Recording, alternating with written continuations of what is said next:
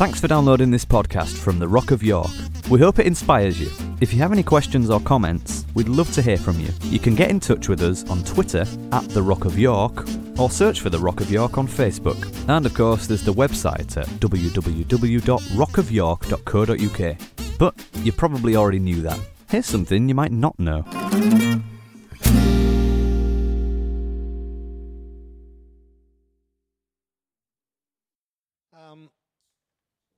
I haven't said much about the trip to Austin and Salt Lake. That's partly because there's a context to some of it, so it wouldn't be good to particularly share that. One thing that was interesting, because it's like it's like the whole thing is dominoes. So one domino gets touched and it hits another domino, hits another domino. And lots of crazy little things like flying out to Atlanta on the way there. First time I flipped on the on the screen on the plane in your seat, they have a map that shows you where you are. First time I flipped it on, where am I next to? York, Pennsylvania, right there on the screen. It's just. So we were passing York on the way to somewhere, which was really the whole point of it. But just one interesting thing was in Ogden, where we're really making the strong connection that will give us the doorway for Salt Lake, should we feel we need to take it. One of the main guys I met there who really latched on is a guy called Paul Widmark. And he's one of the associate pastors. And what was interesting was I met Paul on the first day in Ogden, and we sat and had a coffee, and I started sharing him some of the journey that brought us to this day. Well, I could see he was very moved, extremely moved, and I'm trying to be a little bit withdrawn on it, not wanting to be too forthright, but.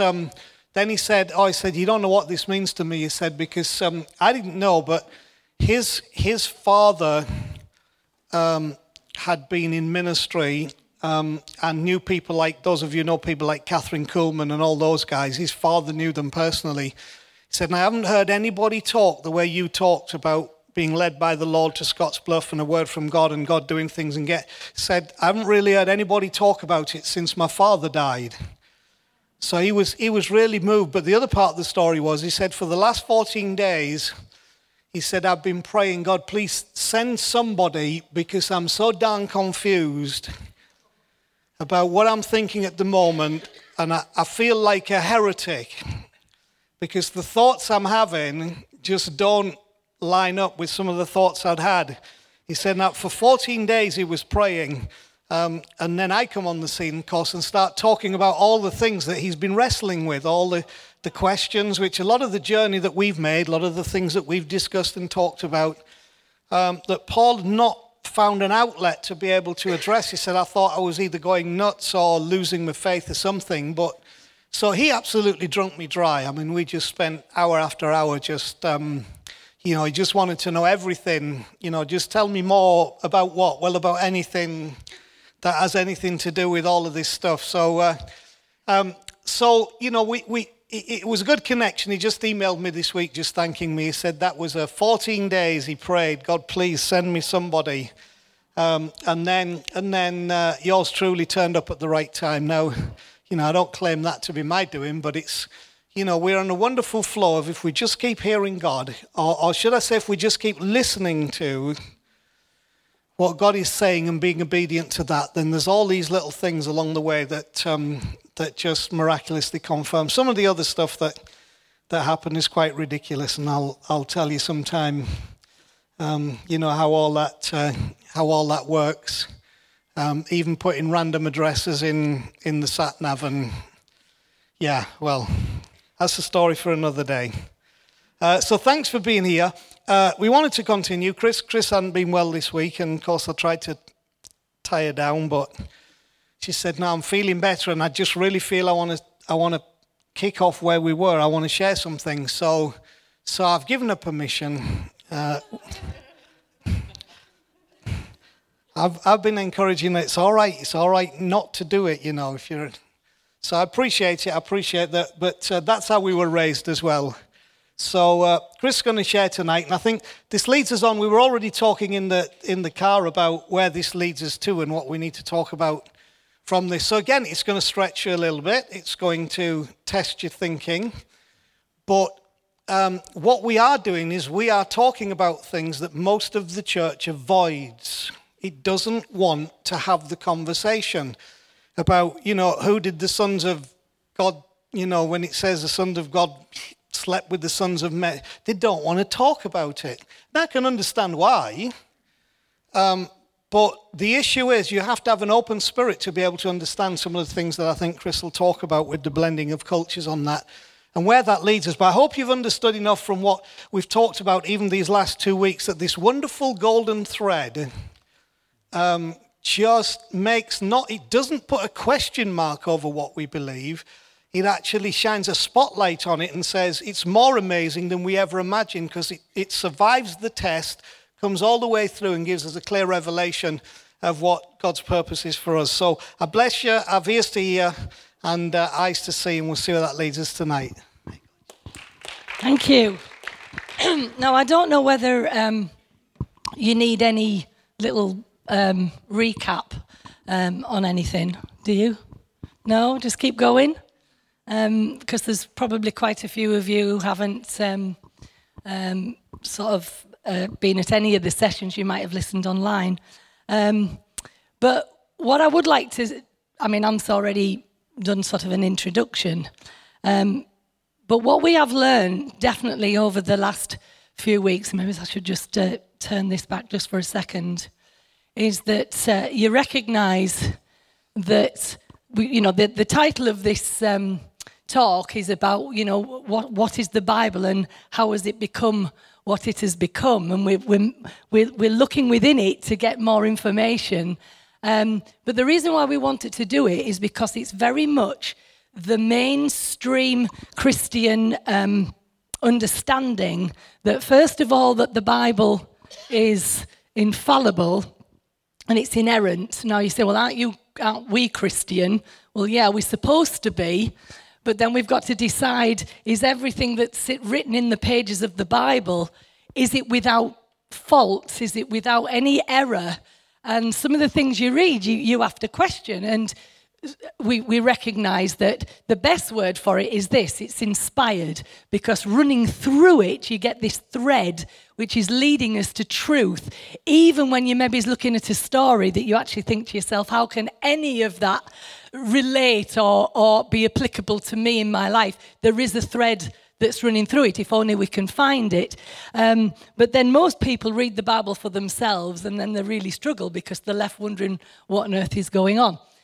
So that covers that a little bit. So we learned that the newly emerging church basically brought together a whole bunch of scrolls that had been found, and they decided if it supported the newly emerging church and their idea of what it ought to be, they put it in this book and they made it into a canon, a closed canon, which meant nothing could be added, nothing could be taken away, which was a daft idea.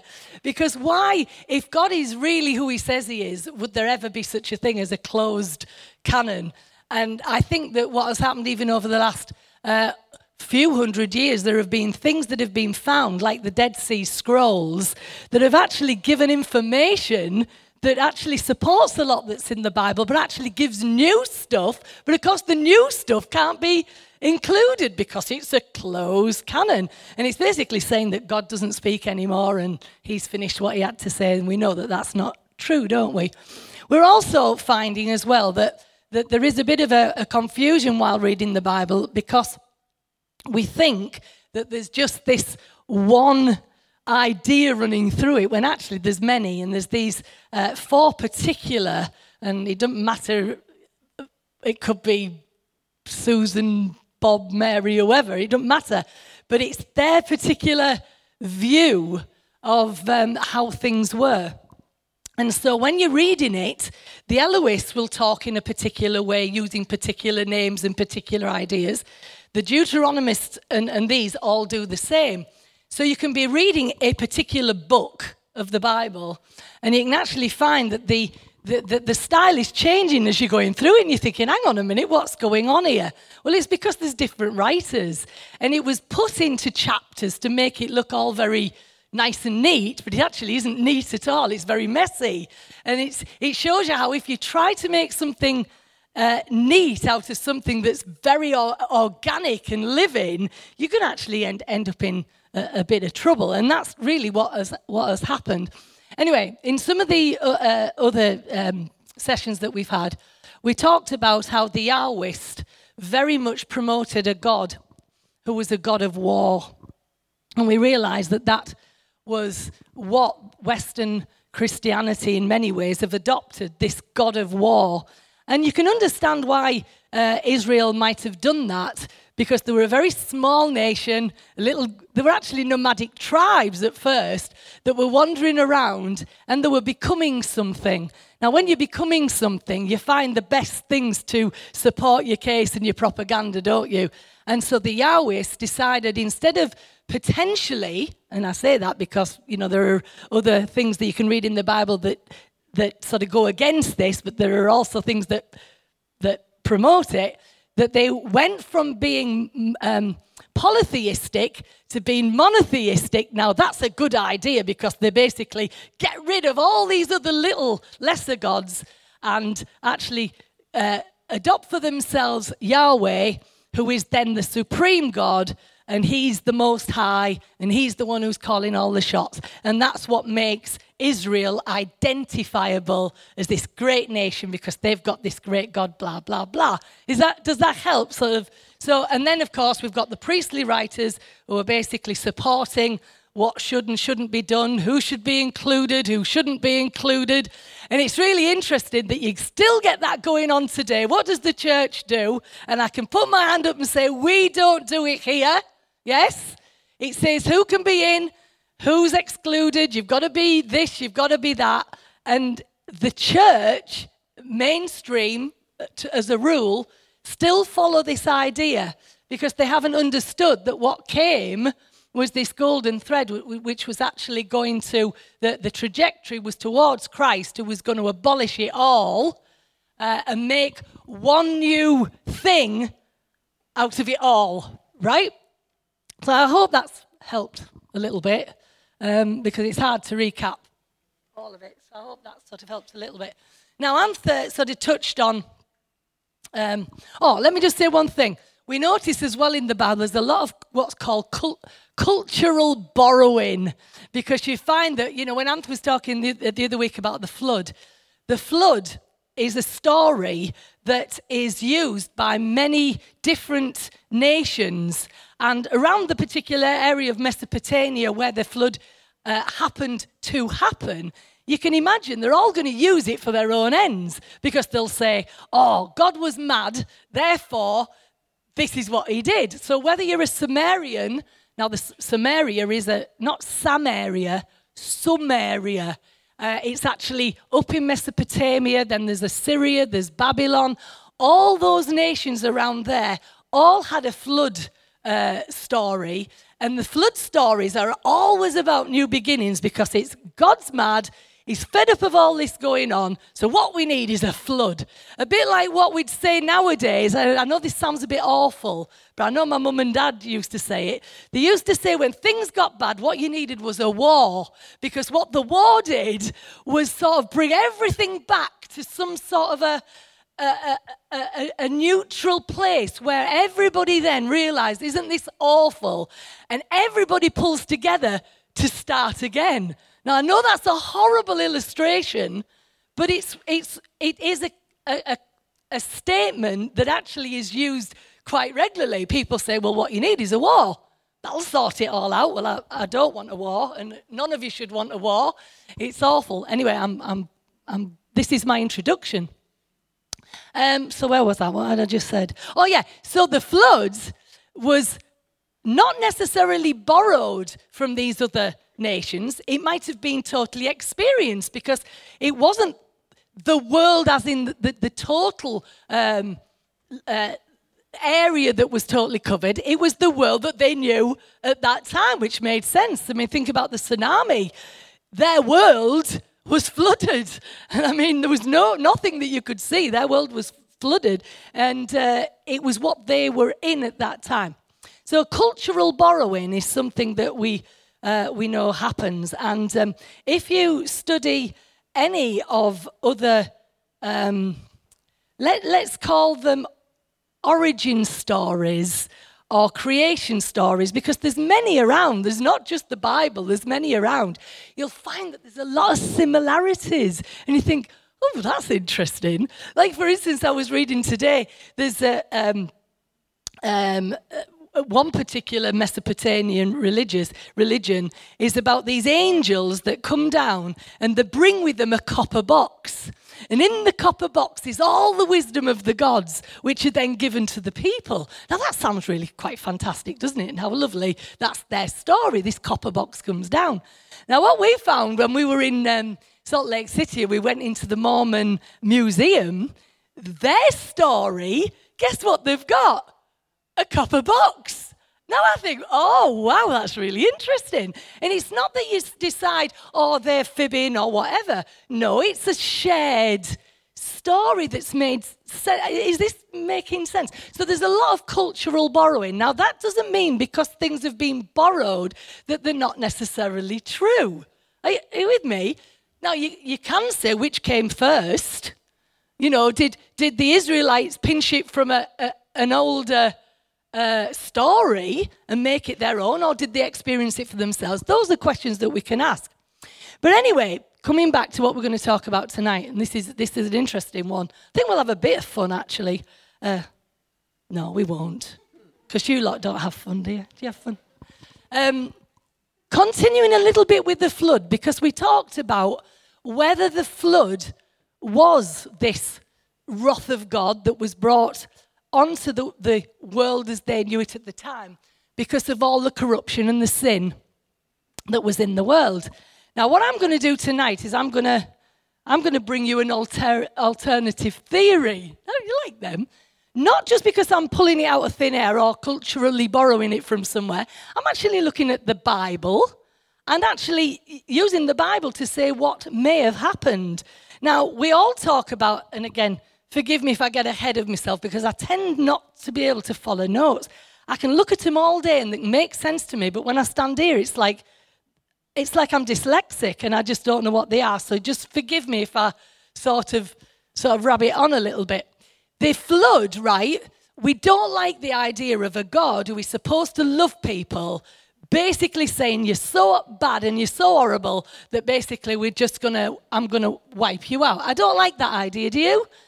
I just don't like it at all. I don't feel that is the God that Jesus of the New Testament is introducing us to or pushing us towards. Now, so we can make ways of saying, well, it was because of this or it was because of that or because of the other. But there is a story running through the Bible that you might find interesting, and it starts in Genesis chapter 6. Now, this particular story, when I was a kid, I absolutely loved it. And Ant's already mentioned it because he stole my thunder. But he mentioned it at the beginning. In Genesis chapter 6, we have the story of the Nephilim.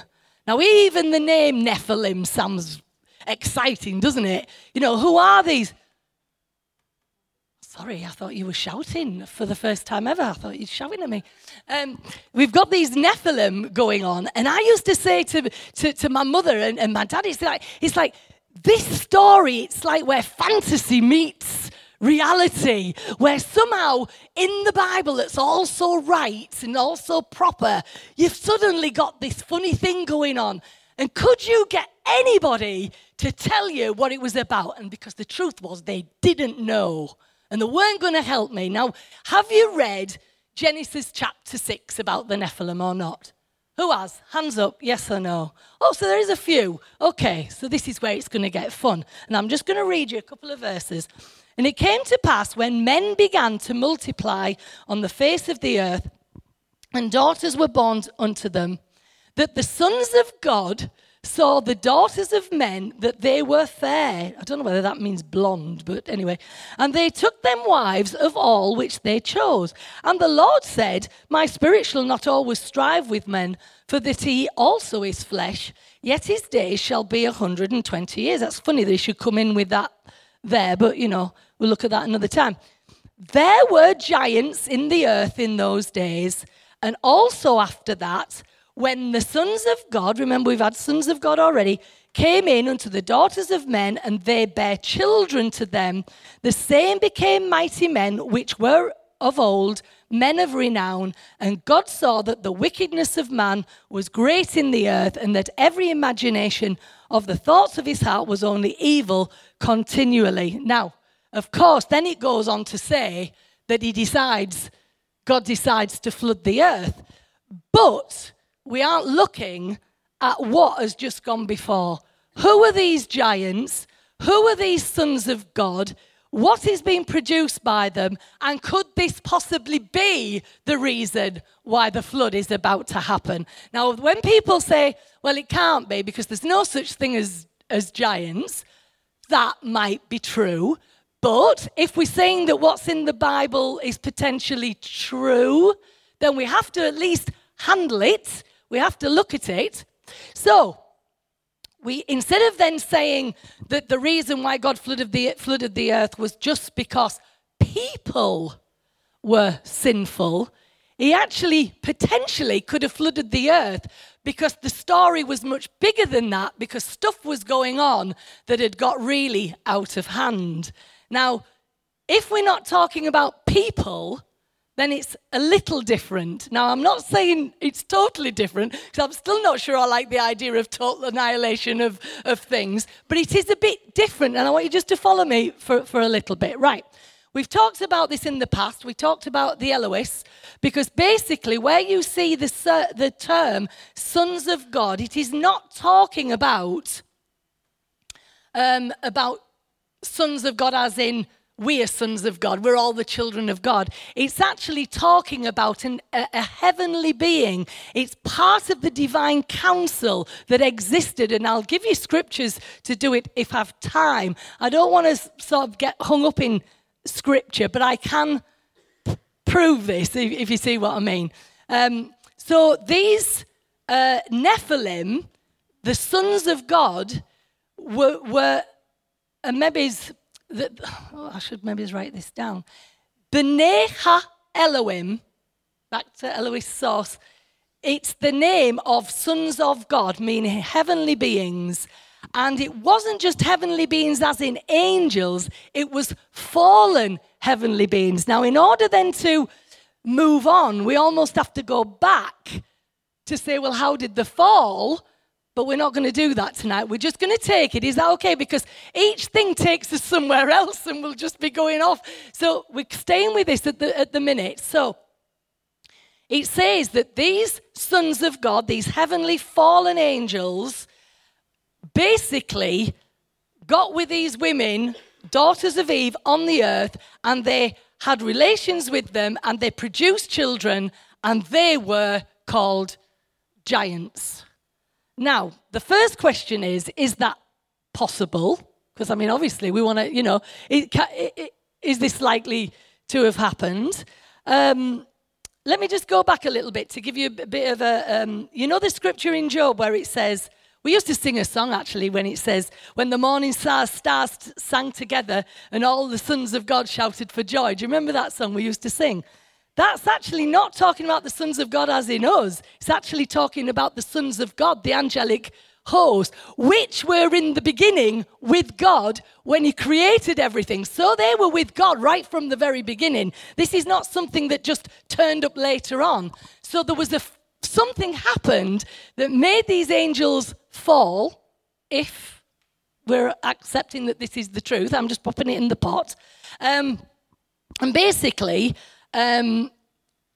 these sons of God, we see here, were actually interacting with the women and having children. So, question, is that possible? Well, if we go again to Job, and if I can find the scripture here, in Job 4:13, it's the story of Job's trouble. Now, I know some of you might not know the story, and I can't sort of cover it all. But basically, Job's existence was around the time of the flood. So we've actually got a connection there with timings where people would understand a very similar language. So to talk about the angelic host, talking about the divine council, talking about, because if you notice, it's in Job where we find that right at the beginning, God gets together all his divine council, and that's when Satan turns up. Because it wasn't just the good angels that were there, it was the bad angels as well. They all got together and had a chat about how things were going, etc. But anyway, in this story, Eliphaz, one of Job's friends, he's having a bit of a rant and he's talking. And in verse 13 to 18, and I won't read it all, he gets on with stuff and he's asking questions. And he says this: shall a man be more pure than his maker? He's obviously talking about God and Job. And then he says, behold, he puts no trust in his servants. And then this next little bit is interesting. And his angels he charged with folly. Ooh, folly. Folly. Now that's a really weird word, isn't it? You think, come on, modernize. But you see, if you look at the definition of folly, it's an act of disgrace. So the act of folly that God charged his angels with at the time of Noah and the flood, right, because that's the connection, was this act of disgrace. Now, you have to look then at other parts of the scripture to find out what exactly is this talking about. The word folly in the Old Testament is actually referring to disgraceful connection sexually with people. You've got the story of Dinah, the daughter of Leah. And I'll just read a line just to give you the connection. It says, because he had wrought folly in Israel in lying with Jacob's daughter. Lying, having relations with the daughter. So folly is the word used for that sort of disgraceful behavior. Now you might say, what's disgraceful about it? Because there was very strict rules about who you should go with and who you shouldn't go with. It might be old-fashioned now, but there was some reasons to it, and we can always talk about them at another time. There's another one that was in Genesis 34, Deuteronomy 22, and it says, this is about somebody else, because she hath wrought folly in Israel, she will be stoned and put out of her father's house. Folly, right, and this is all to do with basically wrong sexual relations or in the wrong place, the wrong time with the wrong people. That makes sense. So when it says that his angels he charged with folly, we know that there is something to do when it says, and the sons of God took wives of the daughters of Eve. Can you see how that works there? Equally, we've got the story of Tamar and Amnon, the son of David. It also says this, do not do this folly. That's in Samuel. And if you remember, that was the incest between the brother and the sister. So we know that there's a connection there. So I'm not just making it up, right? So we can see when God charged the angels with the sin of folly, we understand that there's a connection there. Right, so we move on. If you look in the book of Peter and Jude in the New Testament, it's very interesting. It says, and the angels which kept not their first estate, but left their own habitation, where would the angels' habitation be? It would be heavenly, not earthly. It says this, he has put in everlasting chains under darkness unto the judgment of the great day. Now, what's wonderful about that is that basically it's saying they're sorted. So whatever happened in the flood, God was saying, these who have committed this terrible act and done this, I'm going to sort them in the flood, and I'm going to grab them, and I'm going to put them in chains. So they're sorted. According to Peter and Jude, it says, they're out the way. They're not going to bother anybody anymore. And it says this, for going after strange flesh. Now, what would be strange flesh? If you're a human being and you fall in love with somebody, it's not strange flesh, is it? Do you get me? So it had to be something unusual. It had to be something different. And basically, it's speaking of this time during the flood. So, if you're following me now, you can see that these fallen angels came down to earth, decided that they were going to, can we use the word folly? They were going to do some follyful things. Follyful. Hey, that's all right, isn't it? Follyful things. So, you've also got even the illustration of Sodom and Gomorrah, which a lot of people get incredibly mixed up about and think it's purely to do with one thing. You've actually got the fact that these fallen angels were actually there because there is a point where these angels turned up at the door and they're saying, come on, let's go and have an orgy somewhere. So it's there, it's written, so I'm not making it up as I go along. So anyway, here we have these giants. So, and of course they're called mighty men, men of renown. And of course, because they were fallen angels, you have potentially them being very powerful. And you can also see where remember we talked about cultural borrowing, where you get your idea of the Titans and you get your idea of what do you call them, the one with the one eye in the middle? Cyclops. I mean, it's all making sense, isn't it? You can see where the star is. And the one with lots of heads, whoever he was. Anyway, so you've got this thing about legendary heroes who were part God and part man.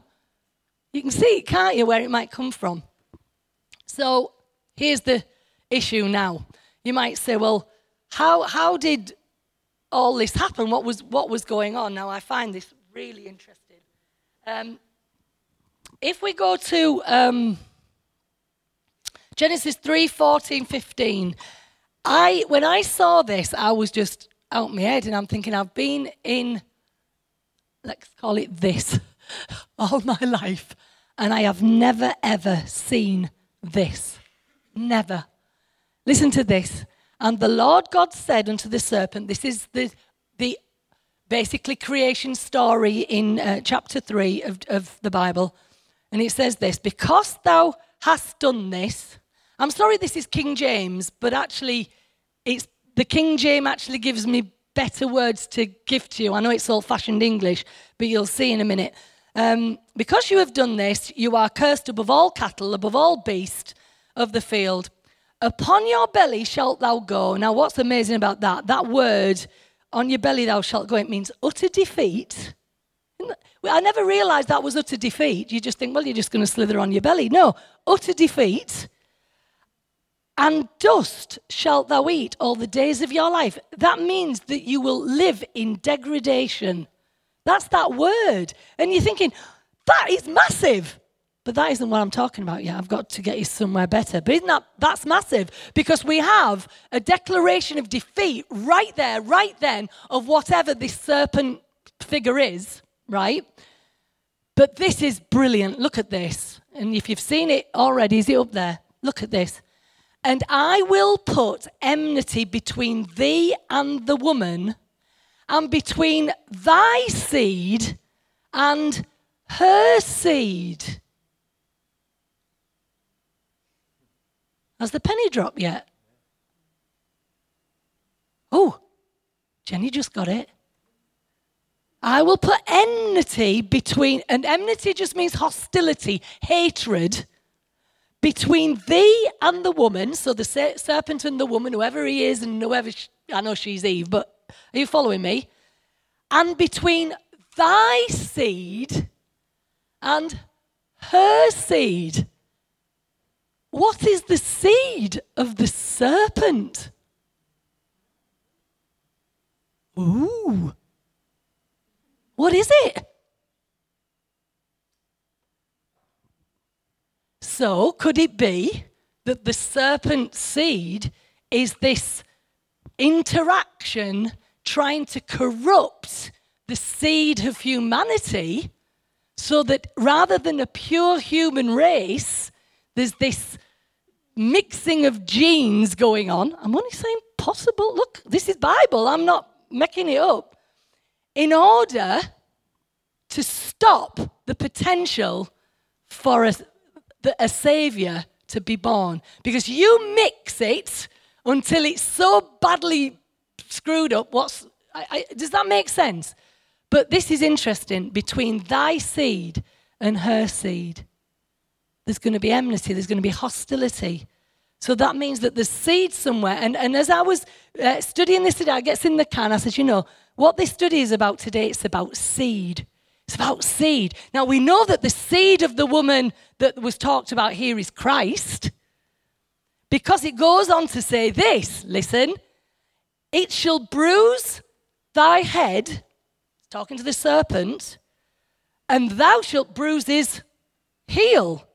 And so we know that this is the prophecy of what was going to happen to Christ. He was going to be, his heel would be bruised because it didn't work. Even though he was crucified, he rose from it. So he was bruised and his heel was bruised. But it says here that the head of the serpent would be basically crushed.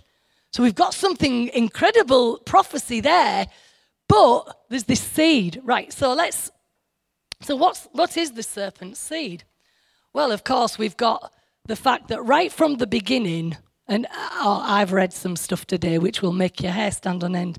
We've even got talk of, Eve basically having sex with the serpent and basically having the first child, who is Cain. I don't know whether anybody's ever read that. And that's why Cain was a murderer, because he had the murdering spirit right from the beginning. I don't know whether I go with that, because this is why. And remember, when you're doing research, always think about it in the context of the rest of the things you've come to understand. If God, after Cain had killed his brother, put a mark on him so he wouldn't be killed, how could Cain then be a child of a demigod or of Satan? Because why would God want to protect Cain? He said, no, you're mine. Okay, you might have done a bad thing, but I'll tell you what, I'm not going to let anybody hurt you. So you see what I'm saying? Cain might be a problem, but I don't think he's as much of a problem as people try to make him. I think he's loved, but I do think that there is a proof of what the seed of the serpent is, and we're going to get to it in a little minute. So let me just say this. After Cain kills his brother, Eve says, she gets pregnant, she's having another child, and she says that God has given me another seed instead of Abel, and he was called Seth. Now, it's important that you know that Seth is the line then from Adam through till after Noah, after the flood. There were all the Sethites, because he was the one who led the generation in that sense. There were the Sethites, because obviously Cain had gone, Abel had gone. Cain is wandering somewhere. So you have Seth that now becomes the leader of the family in that sense. So, but the very fact that Satan would have a seed is, for me, is quite interesting. So then we go to the scripture that's usually talked about most when we talk about the flood, and it's that, and God saw that there was only evil in the heart of man. And I find it interesting that the Bible would revert, after talking about the Nephilim and talking about such a degree of troublesome activity, to then point the finger at man when all of this is going on. Don't you find that interesting? Well, and I haven't got an answer to that. But what we have in that scripture is that, and God saw that the intentions of man's heart was evil all of the time. Now, I don't know. I've got my little theory. Is it because the moment that any potential for power is given, so you have a potential to get with somebody who's a bit grand or giantish, I don't know what else to say, a bit superhuman, you think to yourself, oh, here's my opportunity, I'm going to go with that because it's going to make me something. I don't know whether that's in the heart of man, that they always want more than what they've been given, rather than being satisfied to know that they're loved by God and to just walk with him in that relationship. It's like there's something greater. Maybe it's like, I don't know. That's just, I'm throwing that in the pot. But anyway, there was a lot more going on if we go with this theory that, like I say, it sort of can be proved in the Bible. So instead of believing that the flood was just God's way of being really quite petty and nasty to human beings, the flood is a good idea in the context of what God is saying I've got to annihilate, because we're not talking just about people anymore. We're talking about these hybrid, the people who have been produced by the Nephilim, who are now running rampant in the world, causing absolute havoc. Now, like I said at the beginning, I'm not sure that that's still justifiable, but you can see why it might be okay. Am I making sense? Because you're looking at me funny. You're thinking, all right, that's okay. You can look at me funny, I really don't mind. So anyway, we've got this situation going on. Now, so what was the flood's purpose then? To destroy the Nephilim giants, to punish the angels who committed those things in the first place, and we talked about them being in chains because it says in Peter that that's where they are. They've been put in chains waiting for the judgment, and to basically save humanity from certain destruction. Although, again, that's a bit of a contradiction, because man was being destroyed as the cleansing of whatever it was that had to be done was being done. So there was a destruction anyway, but anyway, we'll move on. Anyway, then we come to a lovely scripture that's great, and it says this: but Noah found grace in the eyes of the Lord. Now, what I like about this is, for me, suddenly, boom, golden thread. We've got it. We've got the golden thread. Because if we're talking in terms of Old Testament God and Old Testament Yahwehism, or even the fact of the pantheon of the gods that were adopted by the Elohists, grace doesn't come into the equation at all. There's no grace. It's just that you're in the wrong place, or you've not done the right thing, so zap, you're included. But it says Noah found grace in the eyes of the Lord. Now, it says that Noah was a just man and perfect in his generation. Now, I always wondered what that meant, because we know that there's nobody perfect. Don't we? We know there's nobody perfect. So that can't mean he's perfect in the sense of flawless. But it must mean something there and then. Now, what is suggested, that if this storyline is right, he was 100% human. He was perfect. He was whole. He was without blemish, in the context that he hadn't been messed with by this other gene, or this other gene pool that had been introduced into humanity. So he was perfect in his generation. So the word perfect as well is lovely, because it's the same word that's used when it talks about when you chose a lamb as an offering. It had to be perfect, without blemish. So it meant that it was 100% usable. See what I mean? It was perfect for the situation there. So Noah had 3 sons, and we know that they went into the ark, and we know that they took their 3 wives, and we know that there was Mr. and Mrs. Noah, right? But if we go back to the verse we read right at the beginning in Genesis chapter 6, it doesn't just say there were giants in the earth in those days. It says, and also after that, which is a real pain in the butt, because you want to say, okay, we've had the flood, it's wiped out the Nephilim. The Nephilim are now in chains, waiting for Judgment Day because of what they've done. And all of this DNA gene pool of whatever's been introduced to try and mess up the line of the Messiah coming, because he had to be 100% human, has been sorted out. But then it says, and also after that. So we have a problem that the giants, after the flood, still turn up on the earth. And you think, why? How? What on earth's going on? And what was the point of God doing what he did, having a flood, destroying the world as they knew it, if only to find that they're still there afterwards? Do you like that sort of question? I do. It keeps me alive, I'll tell you. So anyway, how did they return? So, basically, think about it. If we go with this theory, there had to be something on boat, hadn't there? Ooh. Oh, this is interesting, isn't it? So, the giants turn up again when we're in Numbers 13, and you'll know the story because the land of Canaan, and I'll tell you about Canaan in a minute, is where the spies are sent by... No, they weren't sent by Joshua and Caleb. The spies were Joshua and Caleb. And they went to spy out this land that God said they were going to inherit. And basically they come back and they had a good report, but there was a whole bunch that didn't, because guess what they saw?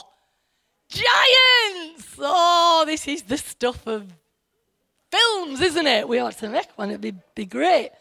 And they're even saying they're that big. Now, I'm going to say something that Ant's already decided it's not true, but you go Google it.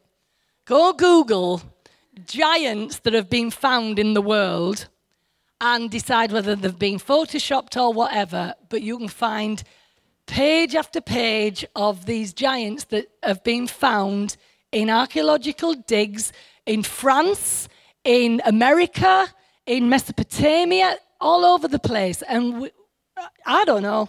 I don't know, but just go and have a look. But anyway, if that's true, I mean, they found dinosaurs, for crying out loud. Why can't they find a giant? Because one's real. I love it. Okay. So anyway, they find the giants. Now, what's interesting here is that in this verse, it says, and we saw the giants, the sons of Anak. Now, isn't it interesting that they're not called the Nephilim here? It's actually got a name, and they're the sons of Anak. Now, it's interesting that you could say that the first ones are these Nephilim, and then the giants have names because they're not the sons of God with... It's like second generation, if you see what I mean. And what's interesting, in the Sumerian story, they have huge giants and things, and they're called the Anunnaki.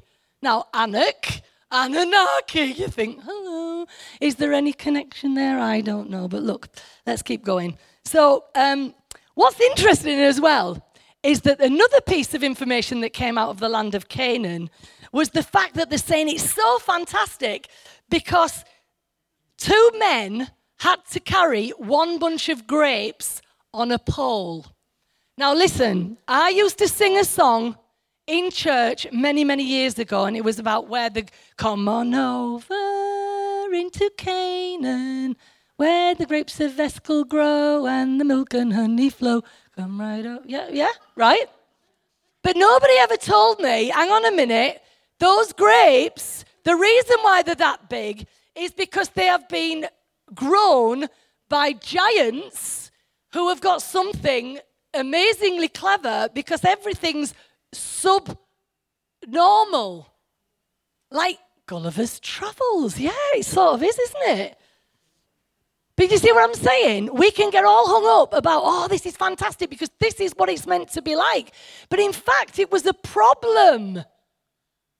We never questioned it. We thought it was about provision and, when we know God, we get grapes that are the size of cars.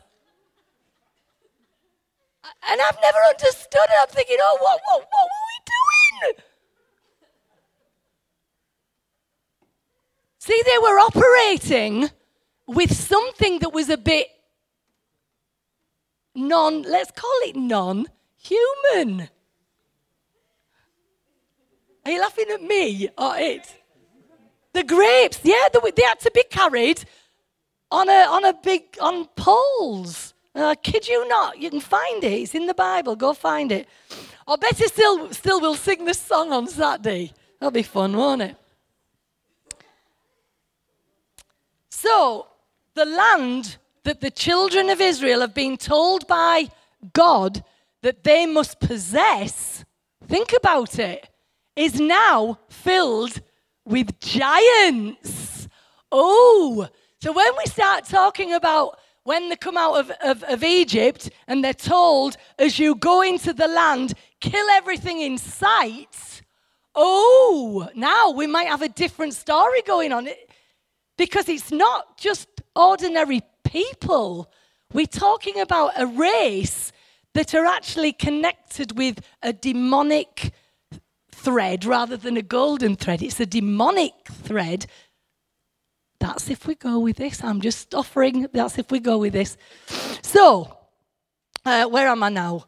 Okay, so we know that something came out of the ark that wasn't 100% human, and we don't necessarily know who it was, although I've got an idea, and I'll give it to you. We know that it wasn't Noah. Why do we know it wasn't Noah? Thank you. That's brilliant. He's perfect in his generation, if that's what that means. So it wasn't him. Now, it doesn't say anything about Shem, Ham, and Japheth were the boys, right, the sons. And they had 3 wives, but it does not say where they were from, which is an interesting one.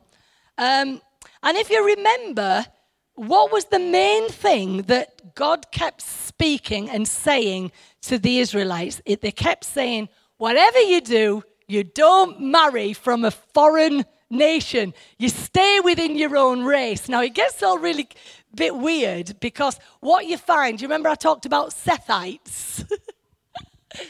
Well, you see, the thing is, right from the point of Seth being born, right through till after the flood, what you've got is a line of pure Sethites because they all intermarried. So you made sure that you were getting a pure Sethite because you might marry your sister or whatever, but you got pure Sethite, right? But somehow on the boat is a non-Sethite, right? And I'll get to it in a minute. I don't want to go too far ahead. But let's now talk about... What? What's this?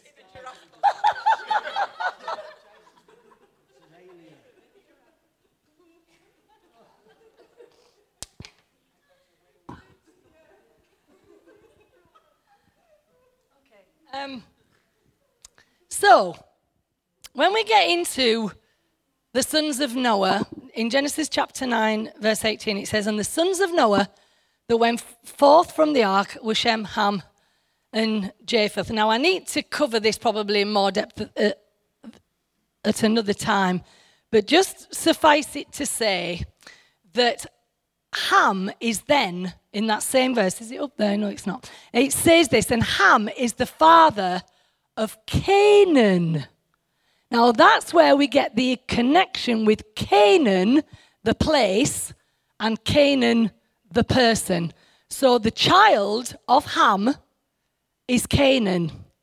Now, we know there's a problem because we know that he gets cursed for some reason, and we're going to go into it. But I think we need to look at this a bit more, like I say, at another time, because the story basically goes that Noah after the flood, and I'm not kidding you, I think if after the flood and I end up on dry land and I get rid of all the animals and I go into the tent, I'm going to open a bottle of wine and I'm going to get absolutely kale-eyed because I don't know. I think to expect him to be okay in his head is a bit wrong. I think we're very, very lacking in compassion for this poor man, right?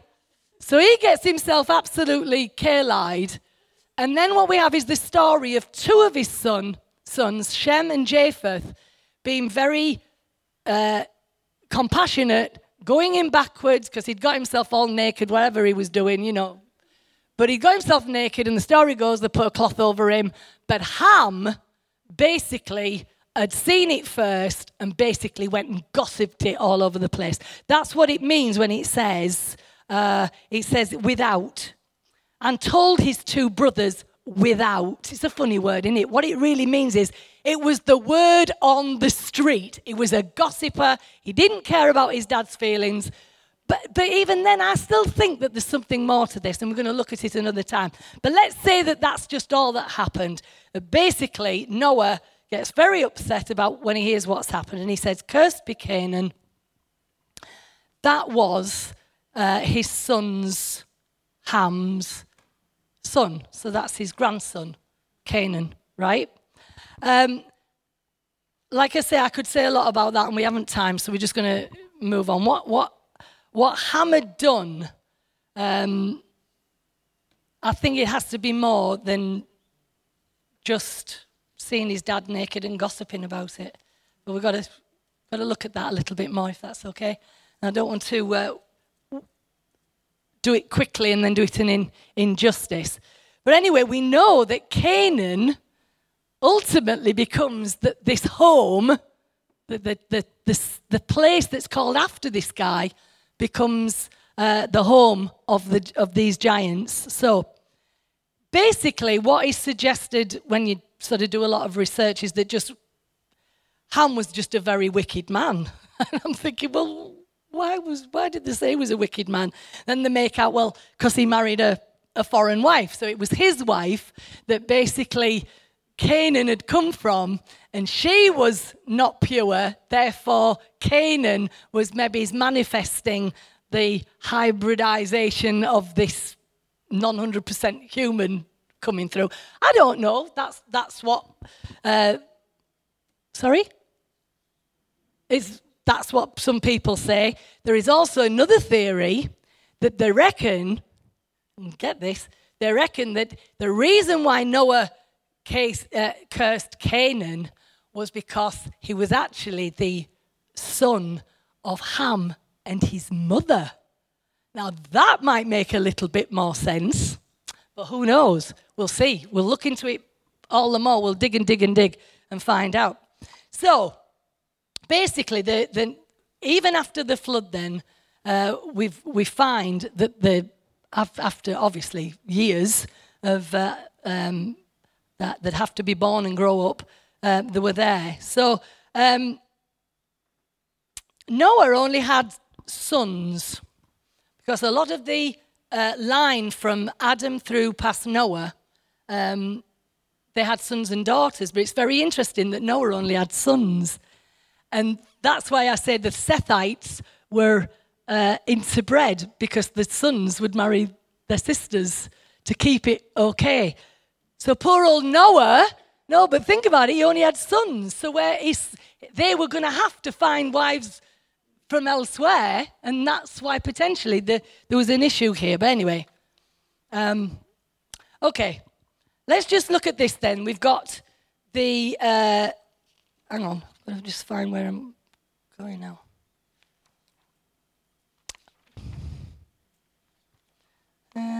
Sorry about this.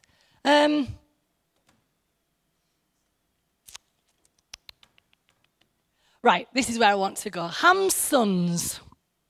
We find that Ham's got 3 sons. One is called Cush, one is called Mizraim, and the other one is called Canaan. We've talked about Canaan. Now, Cush gives birth, well, he didn't. It would be his wife that would give birth, but to a guy called Nimrod. And this is what's really interesting. Do you know, when I was studying this over the last couple of weeks, I put the TV on, and you will believe it because I'll tell you. I put the TV on, and it was the BBC News, and there was a guy, a soldier from, I think it must have been an American soldier, stood next to a road sign that said Nimrod. And it's actually the place that's named after Nimrod, because he's not an imaginary person. He's written up in many different things, not only in the Bible, but the Bible actually only gives him a couple of verses, which is very sad. If you look in other books, like the book of Enoch and the book of Joshua, you get his whole story. It's quite amazing. again, I am sad that we've kept, like I said at the beginning about the closed canon, it's a pity that we haven't opened ourselves up to actually be more accepting of more information from other sources, because it might fill in a lot more holes that we have. So anyway, we get Nimrod, and we'll talk about him a lot more another time, but what we basically have to do is talk about the verse that is given about Nimrod. If I can find it. Oh, it's up there. It's all right. But anyway, let's just read this. Yeah, I've said that. Right. And Cush begat Nimrod. And listen to what it said about him. He began. Oh, sorry, this is Genesis 10 if you want to put it up, but you don't have to. It says he began. This is interesting. He began to be a mighty one in the earth. He was a mighty hunter before the Lord. Wherefore it is said, even as Nimrod, the mighty hunter before the Lord. Now, what's interesting about that is that before does not mean before the Lord I am a mighty hunter. It means I'm absolutely a rebel against you and I want nothing to do with you. He was absolutely an enemy of God, but that would make it look as though he was one of God's best. But in fact, he wasn't. There was a hatred. And in fact, the reason why we know there's a problem, it says this, and the beginning of his kingdom was Babel. And actually, he was the first king of Babylon, was Nimrod. And we can talk about that another time. And we know that Babylon is a picture in the Bible of all that is opposite of God's kingdom. It's opposite.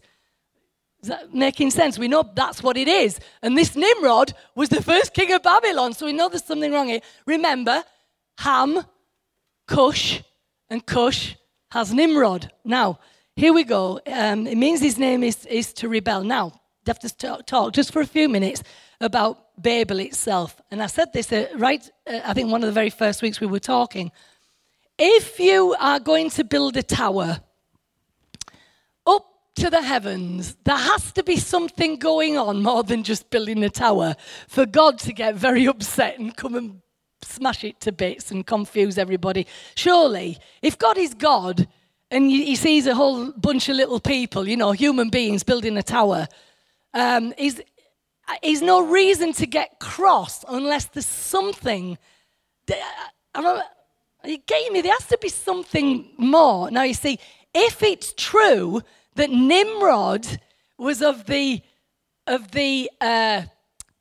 DNA or the gene pool of these fallen angels, then that would be a good reason why whatever he was getting together with the people of the earth and leading the people of the earth, it was creating something that was a real problem. It wasn't just normal, it was supernatural. And it got into God's territory rather than it just being a tower. So anyway, let's have a look here. So he began to be a mighty one on the earth. And like we say, he built Babel. And of course, Babel was the place where it says then in Deuteronomy, it says when he scattered, this is when God scattered Babel, the people were divided into the nations, and each of the sons of God was given a nation to be in charge over, and Yahweh was appointed Israel. That's Deuteronomy 32, I think. I can give it you if you need, but we have covered it in other weeks. So we get where that's a part of the dividing amongst the sons of God, which were the heavenly beings, and it doesn't say whether they're good or bad. It's just they were given charge over the nations. Okay, moving on. Right, Mizraim. This is another son of Ham. He begat Ludim. Great names, aren't there? And guess who came out of him? Philistine. The Philistines came out of that son. So out of the three sons with Goliath, that's brilliant. So we all know about David and Goliath. Goliath was a Philistine, and he was one of the relations of Ham. Then the next thing we've got is, and of course Canaan, which is, you've got your land called after Canaan, and we've already touched on that. But basically that place, if we followed this line of thinking, that's the reason why God had said, obliterate it all, because it's filled with such, not just evil in the sense of people making mistakes. It was a spirit, a murderous spirit that was brought from this line. Now, there seems to be two lines then. There's the seed of the woman and there's the seed of the serpent, right from the beginning. And we can talk about this some more. But then you see, when you look at what happens then as the lineage moves on, from Nimrod, all his cousins, and I love all these names because, I was brought up on them, but some of you guys, never heard of them before. But the Jebusite, the Amorites, the Gegasites, the Girgasites. Yeah, I've already said that, haven't I? Right. So all the ites came out of the cousins of Nimrod. And what you have is a supernatural group that are constantly trying to muck up the plan of a pure seed so that the Messiah might be born. Where am I now? So, like I said at the beginning, this is all about seed. And I think that there's a lot to look at here in the context of... this only dawned on me as I was getting in the car, because I'm thinking, okay, we've got that story, but where do we go from here?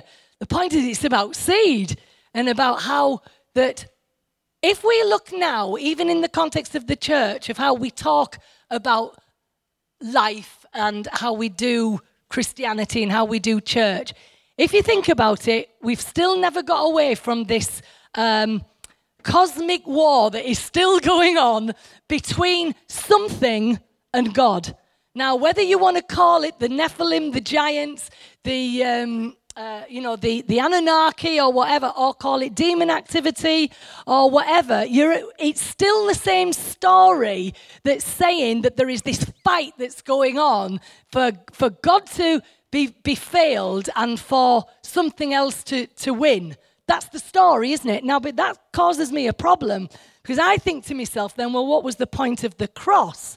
Because if in Christ, give me the scripture of the in Abraham's seed, or do you want to just finish off for me? No, it's the one about in Abraham's. If we are Christ, then we're all Abraham's seed. So this is about seed. And we've talked about many times how there's two of everything. There's two trees, there's two nations, there's two mountains, there's two suns. But there's also two seeds.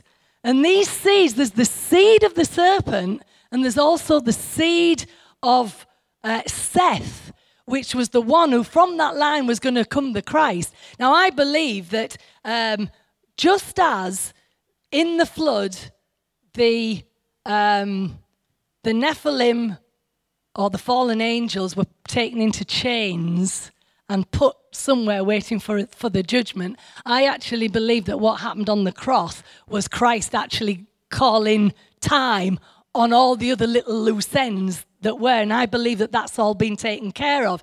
Now, I know that it doesn't look like it, I know it doesn't feel like it, but that has to be what I believe about Jesus, or otherwise it's almost like, well, what was the point then? There's got to be something that says he was, whatever was left untied up, it was like, this is the end of it. Because it says about him bruising his heel, but it would crush the serpent's head. And so we have to believe that in that something very powerful was happening in the context of the cross. So I've brought you that because if we want to make sense of the flood in a different way, you can say actually the flood was because there was a bigger story going on that needed to be dealt with, and it was to do with these fallen angels. Now, like I say, we're going to have to go back now and talk about how those angels were fallen. Were they fallen? Oh, I don't know. We'll have to have a look. So I'm going to give it to Anthony. He can bail me out.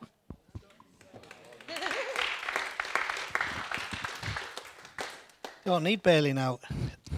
That was good, wasn't it? Those are things that you're not going to hear most places, but I think it's helpful because it starts to unpack some of the, it's like I've said to you, one of the reasons that we've gone down this track is because Paul was a sharp guy. The more I understand some of this, the more I can see some of the questions Paul was wrestling with. I'll explain some of that next week. But he made this statement: if we measure ourselves against ourselves, we are not wise. Which is a great statement. It's very, very, a very intelligent statement, because if within the confines of an exclusive group, we measure ourselves within our exclusivity, then we always come up okay, because there's nothing to countermeasure that. And that's why the church becoming a subculture is dangerous. The church being closed in its thinking is dangerous, because all we do then is measure ourselves against ourselves. And of course, we always look okay because of that. Whereas when we start to introduce some of these questions, because my point there was, most of you who've ever talked to people about faith, about your faith, about God, will have come up against questions like, okay, so where did Adam's sons get his wives from? And all those kind of things, which, we think people are being facetious, but actually they are, some people are, but they're also legitimate questions like Chris has dealt with here about all this men of renown. See, we have an issue because we think myth is only myth because somebody made up a story. When actually the root of most myth is truth that has then been taken into a story, and as that has become legend, we get myth and legend, and then we get the stories that we have that become mythological stories, which we are fools to dismiss just as being totally the invention of people's minds, because actually it would appear, when Chris starts to lay this stuff out, that those myths and those legends do have some basis in reality, and that's what we're wrestling with. But myth and legend are not going to save you or change your life. We have to find within that, where does truth come in all the stories of humanity, all that we've been wrestling with, where does truth emerge in all of that? And I believe the one thing I know is that the gospel is not about heaven and hell. That's not what the gospel is about. The gospel is about this. It's about this, the restoration of all things. Now, that's a big thing to explain, but we're going to wrestle with it. So next week, I want to pick up from Chris, and what we're going to talk about, because she's beautifully laid the foundation, is we're going to talk about the seed. Very important. And for some of you who know anything about Bible now, your brain will be going pop, pop, pop, pop, pop, pop, pop, because you realize how many times throughout Scripture this business of the seed keeps popping up. It's a big key. It's a huge key to understanding now about the restoration of all things. So that's what we're going to pick up on next week, and looking forward to addressing that. Okay, when she was talking about Nimrod, I was talking about Zog. Which one's Zog on? That's Toy Story, isn't it? Emperor Zog. I kept asking her if she's going to talk about Emperor Zog tonight, and you didn't cover that. But I think he's a descendant of Nimrod.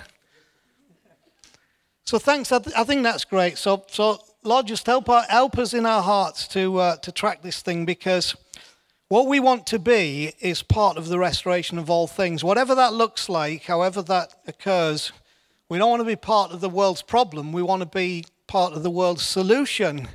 And we know that you have a solution released down the ages, hitting us through Christ, coming out of the empty tomb into a new way of being that we want to fully understand. So help us to grasp it in Jesus' name. Amen, and we're done.